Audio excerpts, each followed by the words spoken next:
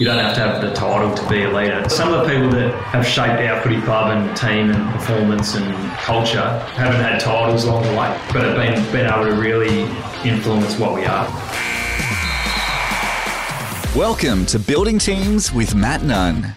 As a coach and as a leader of 150 people, Matt loves to build and lead strong teams. From CEOs to professional athletes, join him as he has honest, candid conversations about how to cultivate strong teams. Proudly presented by Nunn Media, Australia's largest media buying agency. Hello and thanks for joining me. I'm Matt Nunn. On today's episode of Building Teams, I'm speaking with Andrew Mackie. Andrew is a former AFL player who played 280 games for the Geelong Cats and three-time All-Australian, played for 15 years before retiring in 2017.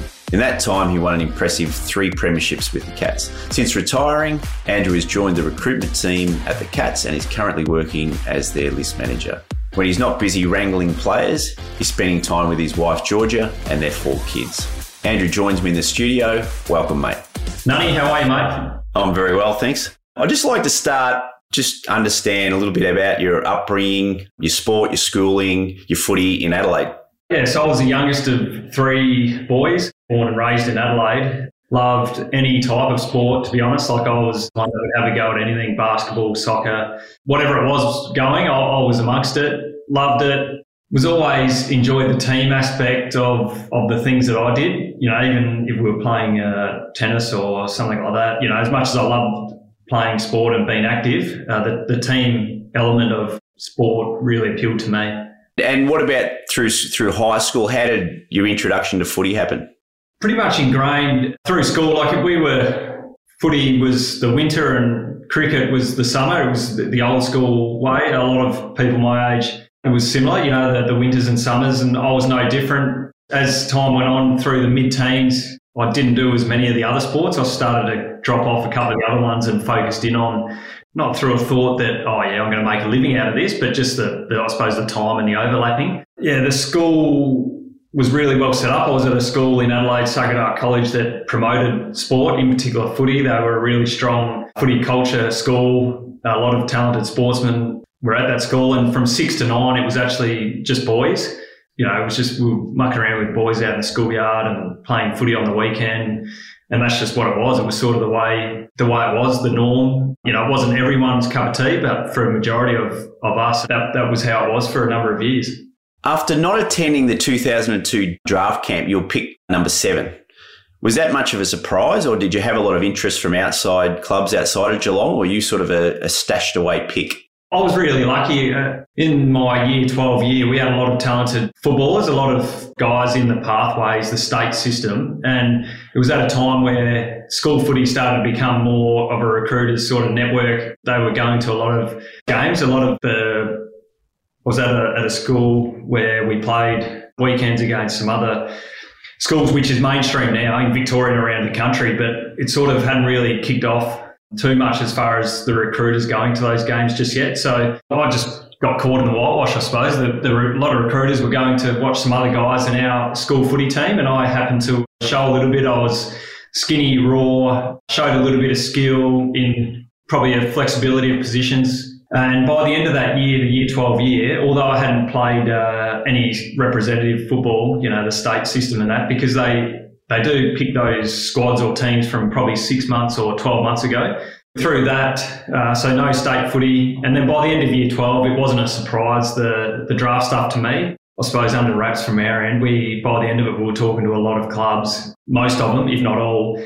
You know, it was something that I suppose being out of the spotlight from not in the system allowed us to be able to go through that process in a bit of a discreet way, I suppose. And for me, that was great. It was, you know, there was no expectation on anyone, no externals. You know, I'd be lying if I was to say wouldn't have been disappointed if it didn't get drafted on draft day, because when you're trying to do exams and the end of year 12, you start to think, shit, what would life be like as an AFL player? And, you know, how am I going to go about it? So I was in that headspace, but lucky enough for me, I wouldn't change a thing, the pathway getting there as far as the not being in the state system. And did you have any other fellow students at the school that got drafted? Yeah, we did. Yeah, we had a guy called Nick Smith, went to Melbourne. David King, a kid, he went to Collingwood. Jason Paul-Pleasure played a lot of footy at the Adelaide Crows. Not only those guys, we had a really talented group that didn't get drafted. I was lucky with our Year 12 team didn't lose a game, and I think the closest I got was 6 or 7 goals, and had a great camaraderie. We had a lot of fun off the field. It was a great time in my life. We back in Year 12, you have the house parties going on, and we're all walking around like we own the joint. But yeah, it was good fun. You had a huge career, winning 3 premierships along the way. That's not something you can do without a really strong team culture. Really love to hear from your point of view what makes a great team and what are those sort of key ingredients. Yeah, it's a great question, and it's one where, we'll get to my current role, but what we continue to try and strive for and try and be at the footy club now. There's a few elements to me. Clearly there's the attributes from the player, there's skill level involved. There's a right mix involved from an on-field point of view. I'm big on investing into time off the field to make sure that when pressure moments come, or when you're under some adversity on the field, or you need to have each other's backs, that relationship, that stuff that comes out in a pressure situation is done previously, and investing into the time with your teammates and making sure that the relationship's at a level where it does hold you in good stead when it is needed. Now, that doesn't mean that everyone has to be best mates with each other, but it does mean a mutual respect, and I think that's something that stems from, I reckon, having some pretty honest conversations, honest with each other as far as what we expect of each other. So there's 2 things you got to talk about, is expectations and then how is someone, going with that. It helps with the accountability piece. And then if they're not aligning to what is expected of them, that one, they've got to know it. And then secondly, if they're deviating from what is expected, how do we make sure that we get the person to a level that we expect and they probably expect themselves. So the conversations around that are really important. And I think, it's not just one style. I think it takes a mix of everything. If you're going to have a really forthright, hard conversation, there needs to be follow-up with that, whether that's on the field, off the field. I always said some of the biggest sprays that we've had out of the field, and at times they could be personal, but geez, they had some cut through. But it was really important that the follow-up, whether it be sitting in the shower after the game or Monday coffee or the Sunday morning recovery or whatever it was, that we actually talked about it and worked through, whether it was me having that conversation or someone giving it to me, why they got to that, and then we could bounce off each other as to how we're going to get better and why did you think that and what did you want more of me, those sort of things. I think having the conversation and then the next conversation around putting the framework around it is really important. So what was the most honest conversation you had personally with a leader at the club that sort of took you by surprise or shaked you up a bit? Through coaches you really respect or players you really respect. I think a group of players came to me and felt that probably I've been here 2 or 3 years, core senior players and ones that I really respected, just felt like I was going through the motions a bit. When we're able to sit down and hear that, it's quite confronting at the time. If I look back now as a 37-year-old with the career I was able to have, that was a pivotal moment for me because I needed to hear that I wasn't doing what was expected of me. Now, the team, we weren't flying at that time, so there was a personal interest from those guys as to, you can help our team here if you are willing to do X, Y, and Z. And to actually hear what that is and was really important. So then, like I said before, then the framework around okay, this is what I'm going to do. I'm going to start to get busy in the gym. I'm going to get my fitness to a level that allows me to get to a lot of contests so that when I get the footy that I can help the team link up and do all those sort of things. One thing I'm proud of, I was able to take that on board, as time went on, even in that year, or even the next few months following those conversations. It actually helped our relationship. The honesty involved there meant that I could then go back to those guys and say, how am I going with this? And so I broke down barriers from players at a senior level to try and, get the most out of myself, which in turn actually helps the team. So, Andrew, in talking about, having honest conversations, with players or staff, can you give me an example of where you've got a sort of a positive effect from that? When you look at different environments, and I've only worked at the Geelong Footy Club, and so I've seen this evolve, and it's something that when you look at other clubs or, I get asked all the time around businesses and they, might have something bubbling away from a culture point of view or the environment. They might be having some issues with some people. the parallel between a footy club and a footy team and a high-performing business or company is the conversations that you have. And I think to avoid those corridor conversations that start to groundswell and get people involved and talking, I think is really important. I think nipping stuff on the butt is really important early, bringing the right people in on the conversation. So having management leaders who are able to identify that, there is something bubbling away, there might be something that needs dealing with, and actually getting onto that straight away. Like I could talk from my experience in, you might know that a teammate might be just going out too much. We might have a curfew in place. We sort of don't have them anymore. But what the team might have been asking of someone might be doing going outside of that, and just the channels around how you bring them in for conversation and who is part of that. So if I was talking to a young leader, it's one of the best skills is actually listening. So having people that, if I know a leader is listening, I can go and talk to them and it's going to get dealt with straight away. So have those conversations really early on in the piece, bring them in. The biggest issues that happen are people just thinking, it'll evolve and they'll work it out. I think people need to understand that every now and then you got to hold someone's hand in those pressure situations. Not everyone's up for a pointy-end conversation or a chat that might feel uncomfortable. Like that's, it's in people's nature that they often don't like those ones.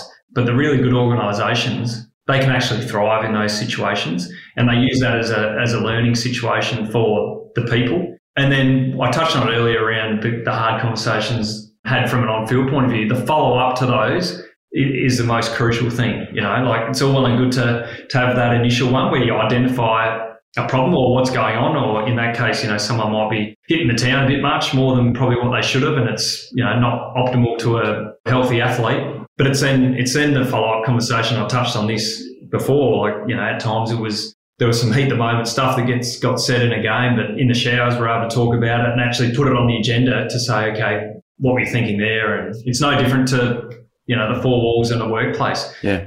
So after 3 premierships, many of your leaders sort of retired over sort of that period. How did Geelong transition away from Harley and Ling? Yeah, well, a sign of a good workplace, good culture, good leaders, if anyone's away at any point in time, the system or the show still goes on. Now, clearly you see that with teams where from externals, they might, or media or whatever, might say, a big name player's out now. Yes, you always want your gun players to be playing, but it's no different to culturally and in the four walls where emotional intelligence is really important in all this.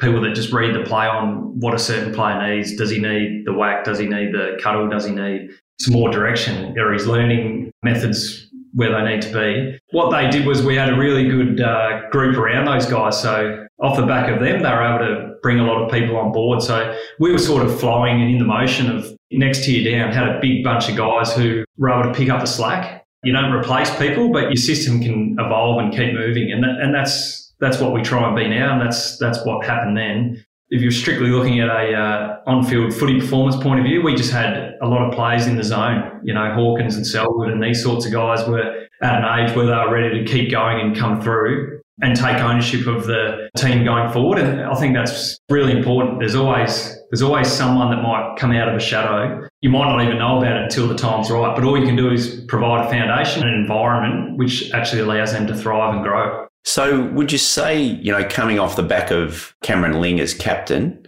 I think the next captain was Joel? It was, yeah. Did he take on a lot of those characteristics, or did he have his own sort of style or flair, or was it very similar from a cultural point? All those 3 guys, and I played, Stephen King was captain as well in my time, and all the leaders I've had have their own unique styles that they've got to match them as people. Now they're all totally different people.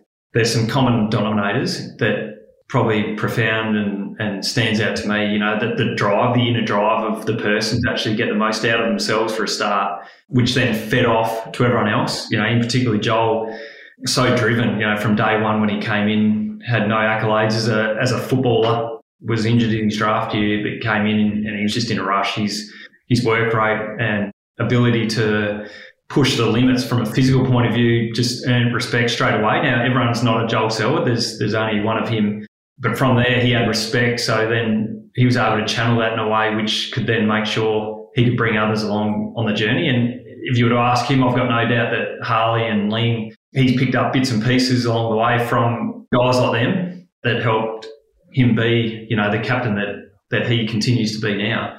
Just talking about Joel for a second, how would you describe his leadership and how has it sort of changed from early days to probably now?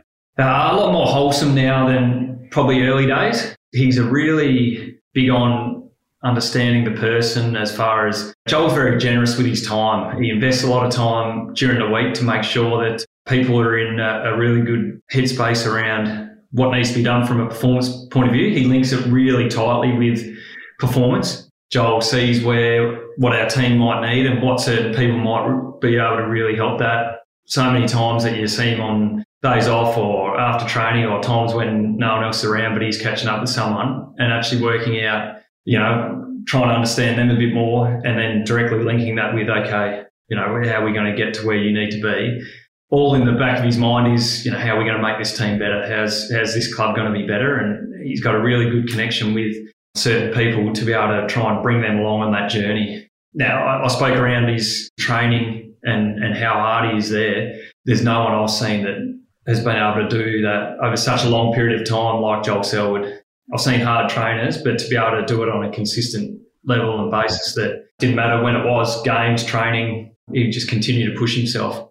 Just following on from that, obviously, it's probably quite topical at the moment, Joel and Danger that probably are looking to retire in the next coming years. Obviously, a lot of experience is going to come out of the team. So what preparation or how will look to replace that leadership in years to come?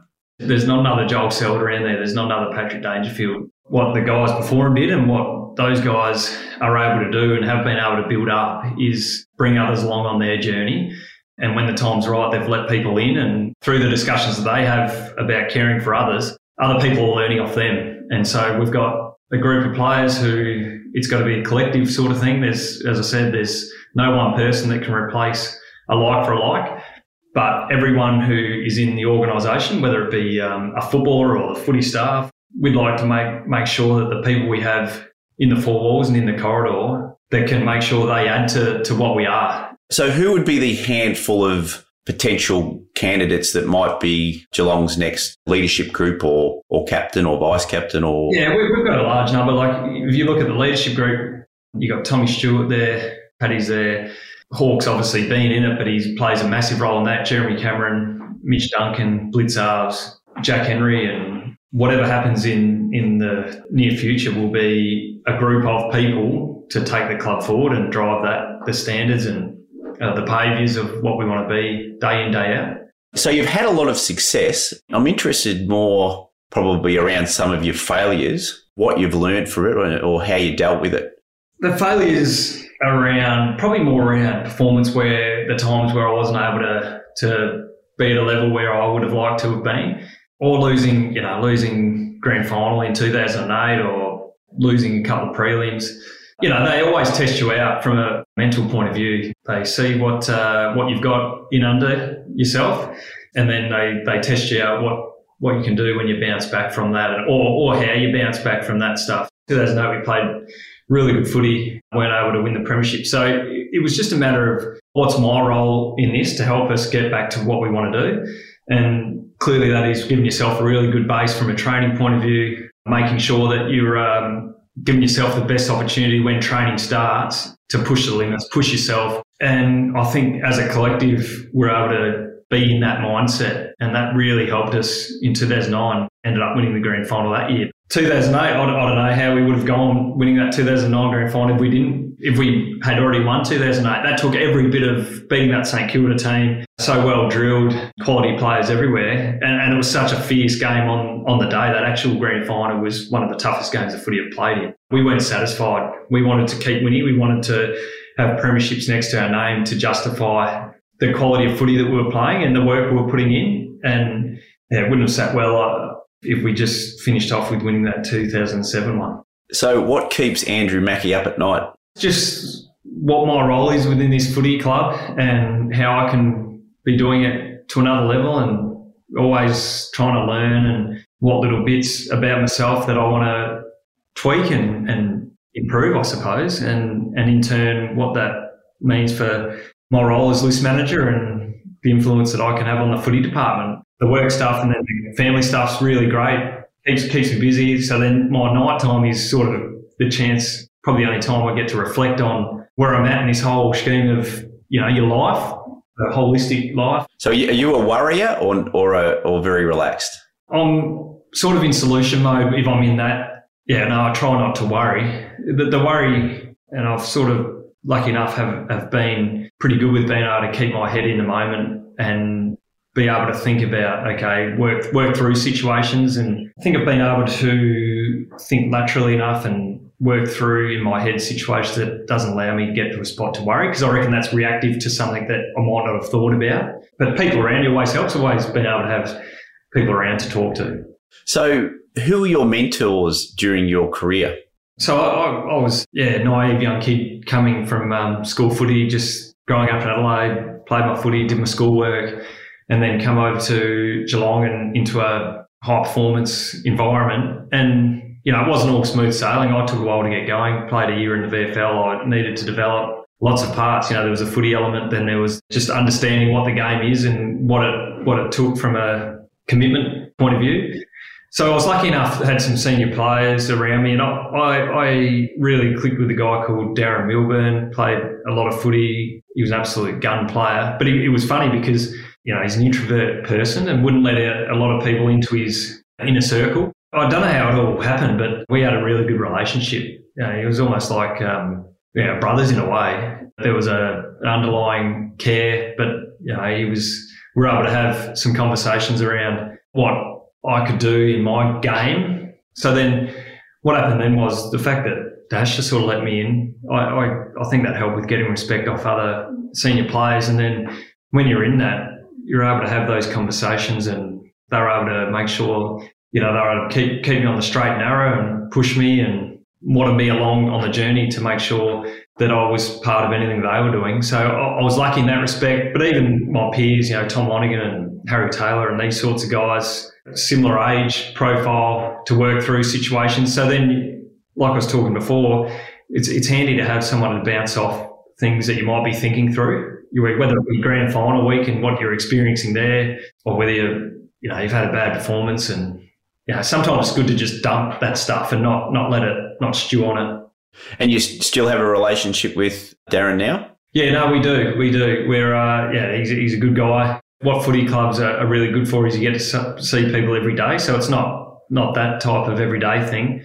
Footy, in a way, we're really lucky. There's a livelihood element to it, but there's also the friendship stuff to it. I've been here for more than half my life, and you end up spending so much time with each other because people come from all different states around Australia and different upbringings, but you've all of a sudden got a common theme or a common goal that you're all striving for. And when you're not at the footy club, given that a lot of you have moved, or a lot of us had moved to live in Geelong, you end up hanging out with the guys, a lot of the time as well.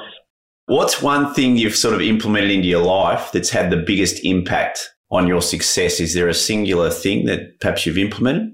I'm big on exercise. I like to feel good. I think that stems back from being an athlete for so long. Like it is a good feeling, those endorphins flowing and feeling good about yourself, even if it's the next day you're a bit sore, but it's actually a good feeling. There's that element. I like to make sure that I get something out of every day without having necessarily a real go-to, but just that healthy lifestyle sort of aspect to it. Okay, it's time for the buzzer beaters. So you've got 5 rapid fire questions. Yep. With fast answers. All right. Favourite Geelong teammate? What, does this have to be one? One. No, that's bad. I've given Dasher a real pump up.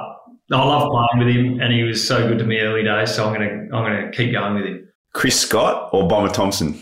No, Chris Scott's had a lot to do with shaping who I am. Really, I've spent a lot of time, and Bomber did a great job too early days. As I've moved from a player into an admin role, Chris has been great for me on that journey. Best leader you've ever come across?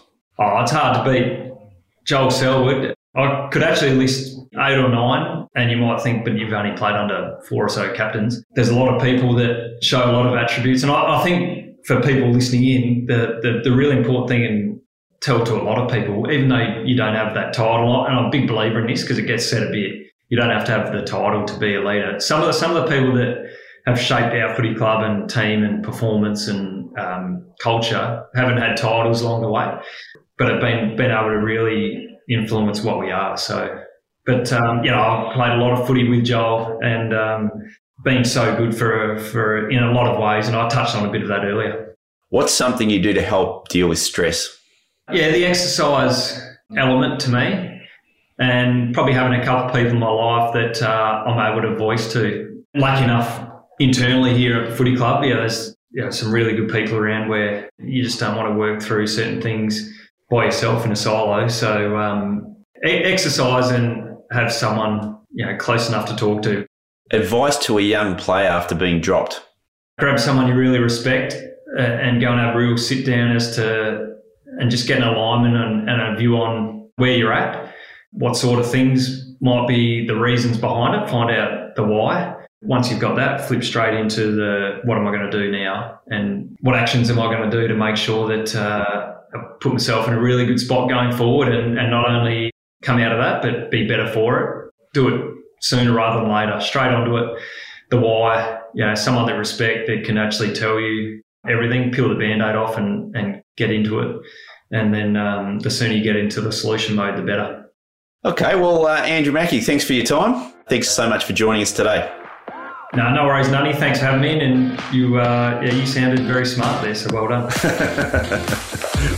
Thanks for listening to the Building Teams podcast. For more information about Matt and Nunn Media, visit nunnmedia.com.au. Follow the show for future episodes, and leaving a review or rating helps others find the podcast.